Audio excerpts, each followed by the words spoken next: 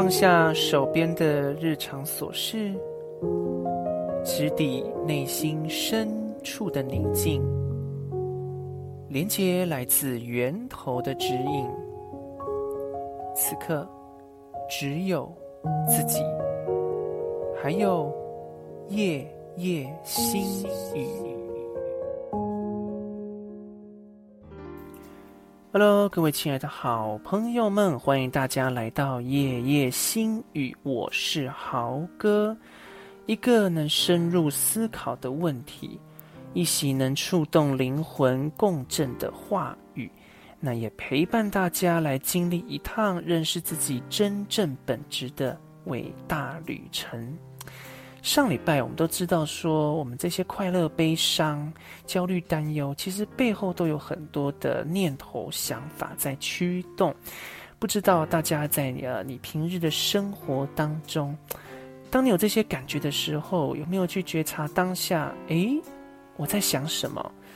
我为什么会有这些感觉？我可能想到一些过往的经历咯，还是说我对人有一些批判？我对这件事情有我的一个诠释，造成我这些感觉。而这也是为什么我们夜夜心语这几周一直在谈论感觉。因为谈论感觉其实就是在认识我们自己的心。那当然呢，我们首先也要了解一下到底感觉真正的本质还有作用是什么哦。其实我常会觉得说，就像我们平常不是要去哪里都会看 Google 地图嘛，那感觉就好像我们 Google 地图上面的一些指示，这些讯息，我们不是要去哪里的时候都会看到说几百公尺后要右转，我沿着什么路，然后呢前进，目的地在我的哪里，我们要有这些讯息才可以到达我们的目的地。而也因为这些讯息来让我们清楚自己在地图上面的位置，所以透过感觉也是一样，如果是正面的感觉，代表我们现在做的事情、说的话，我们的言行思想是有爱心的，是有爱的。那如果是很负面的感觉很低落这些负面的感觉表示我们偏离了正轨，我们不是往爱的方向，我们是往恐惧的方向前进。所以感觉就让我们很清楚知道自己到底是往爱还是往恐惧，就只有这两条路。所以为什么幸福号列车不是一开头我们列车长都说我们由爱出发，由爱出发。那透过感觉就可以让我们知道自己内心到底现在的状态是什么哦。可是我们都知道感觉背后的想法了，那难道呢我们就任凭环境事情来勾起我们的情绪，那成为外界的受害者吗？我们真的不能改变想法吗？既然我的感觉出自于我的想法，所以改变想法理当我的感觉其实也会随之改变的哦。所以在今天的节目当中呢，我们要来挑战自己的心，怎么样改变我们的想法而改变我们的感受哦。以这样的心态出发，期待我们今天的自我探索之旅。欢迎你来到今天的夜夜心语。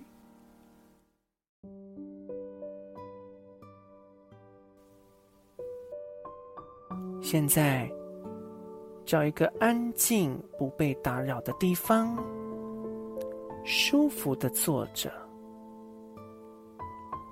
双手放在膝盖上，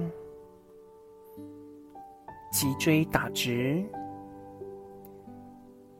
在我们做3次深呼吸的过程当中，吸气时将源头纯洁光的能量吸入身体内，吐气时请把内心不必要的紧绷压力通通吐出来。吸气，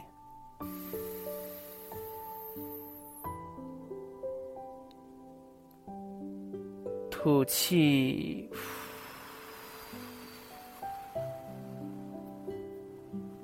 再次吸气，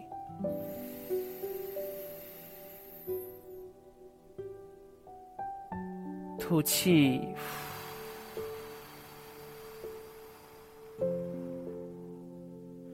深深的吸气，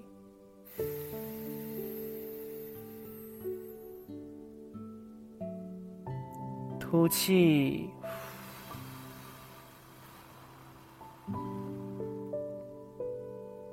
现在把注意力放在头部，让整个头部放松下来，眉毛放松，额头放松，脸颊放松，往下到脖子，放松你的脖子，接着到胸部，放松你的胸部，接着往下，放松你的腹部，放松你的骨盆腔，放松你的大腿，放松膝盖，放松小腿，放松脚踝，放松脚趾头。接着，请对你全身的每一个器官、肌肉、骨骼、细胞、组织，表达你深深的感谢。感谢所有身体的每一个细胞器官，支持你在这趟地球之旅，行住坐卧。身体作为我们体验灵性的工具，也作为我们意识扩展、成长、进化的好朋友。身体没有自己的意志，有的只是我们体内的灵性、生命力的驱使。感谢每一个细胞组织、器官完善的处理每一个经验，深深的祝福、感谢，同时也对我们曾经对身体说过缺乏爱心的话，那些不中听的话，曾经对身体做过的缺乏爱心的行为，表示道歉。我们并没有罪，我们只是不认识自己强大的心灵力量，而误用它而已。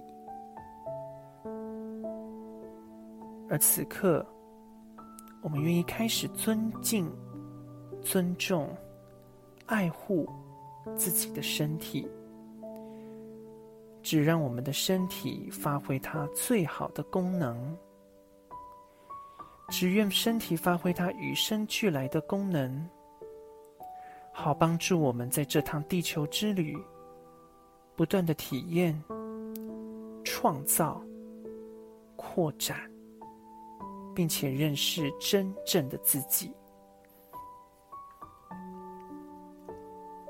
在这个状态下，你可以拿出笔记本，开始今天的自我探索之旅。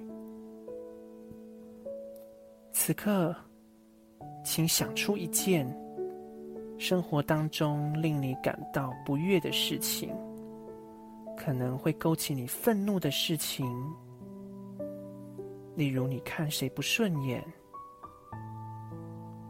或者此刻你感到孤单、寂寞。让真实的感觉浮现出来，并聆听这些感觉背后想告诉你什么话。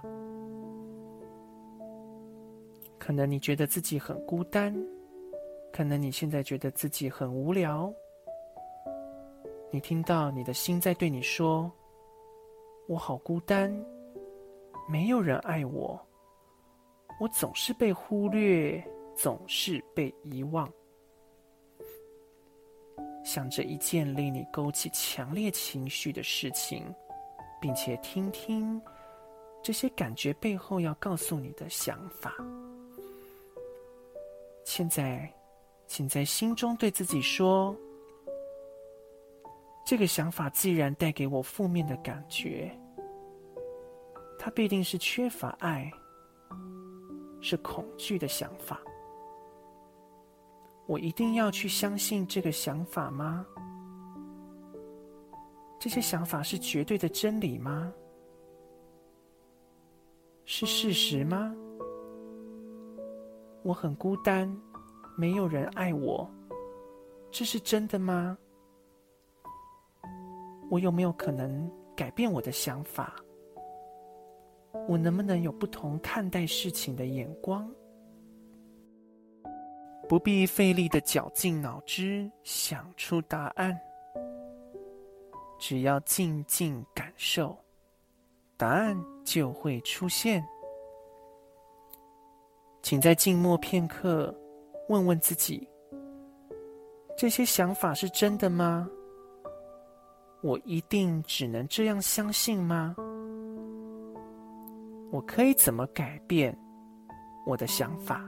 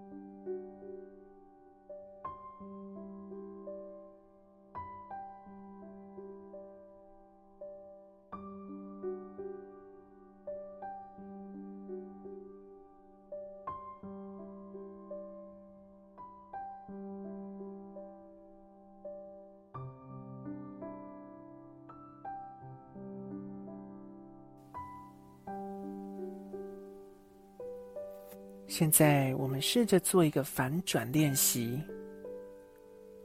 例如，当你听到自己说“我很孤单，没人重视我”的这些想法，请在心中这样告诉自己：不，事实上，我一点也不孤单，有很多弟兄姐妹与我同行。我一直受到支持，我一直受到爱护，因为我现在会好好重视自己，我不再遗忘自己了，因此也没有人会遗忘我。试试看，不管你心中浮现出哪些缺乏爱心的想法，请用相反的陈述来改写你心中的预设程式。继续这样做，你有什么感觉呢？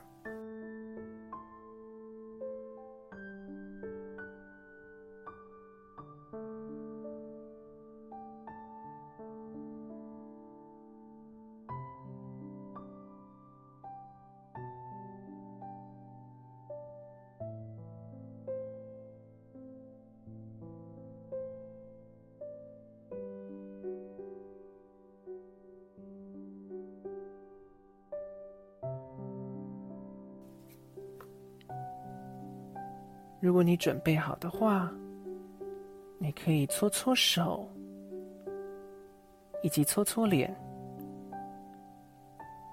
动动脚趾头，舒展一下身体。不论今天你的自我探索到哪个阶段，要记得自己是最棒的。你一样可以在日后深入探索自己的内心世界，并且持续的改写你自己的内心世界，而你的感受也会随之改变。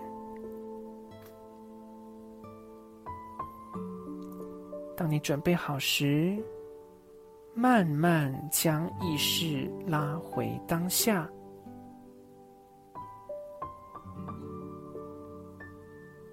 你可以张开眼睛，把这趟宝贵的旅程留在心中。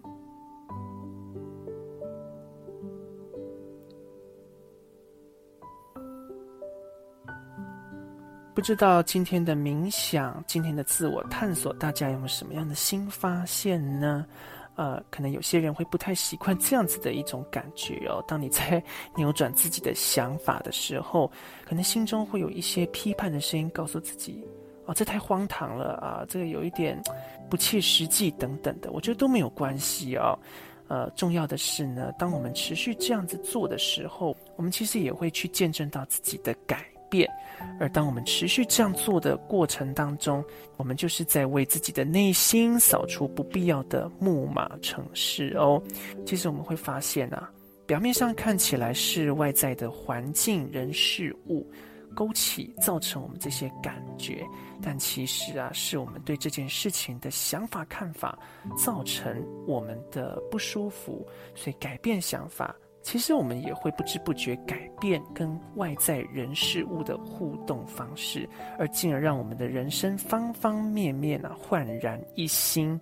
最后呢，一样呢，用宽恕的一年的一段话来彼此勉励。希望呢，我们在这条自我探索的道路上面，当遇到挫折困难的时候，不要灰心，不要放弃，持续的坚持，给自己多一点耐心。其实我们就会看到自己的人生发生很大的蜕变成长咯。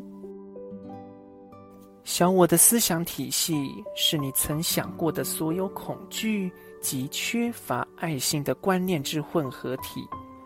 第一个缺乏爱心的批判或念头浮现时，你便会接通这个思想体系，它对你来说跟真的一样。所以请留意自己的信念，请勿相信你所拥有的每个念头，请勿将每个观念都视为好的来行事，请慢慢思考，针对这些事物沉思片刻，让自己深入到内心的平安之地，连接你更高层次的心灵，并询问：这观念对我而言好吗？这观念是我应该深思的吗？或者我现在偏离了正轨，我需要一些指引。接着请安静并有耐心地坐下来等候答案。以宽恕的一年这句话，其实也是在提醒大家，我们心中成千上万的念头，但不一定每个念头都是对我们有益的，能够去分辨哪些是有爱心的，哪些是缺乏爱心的。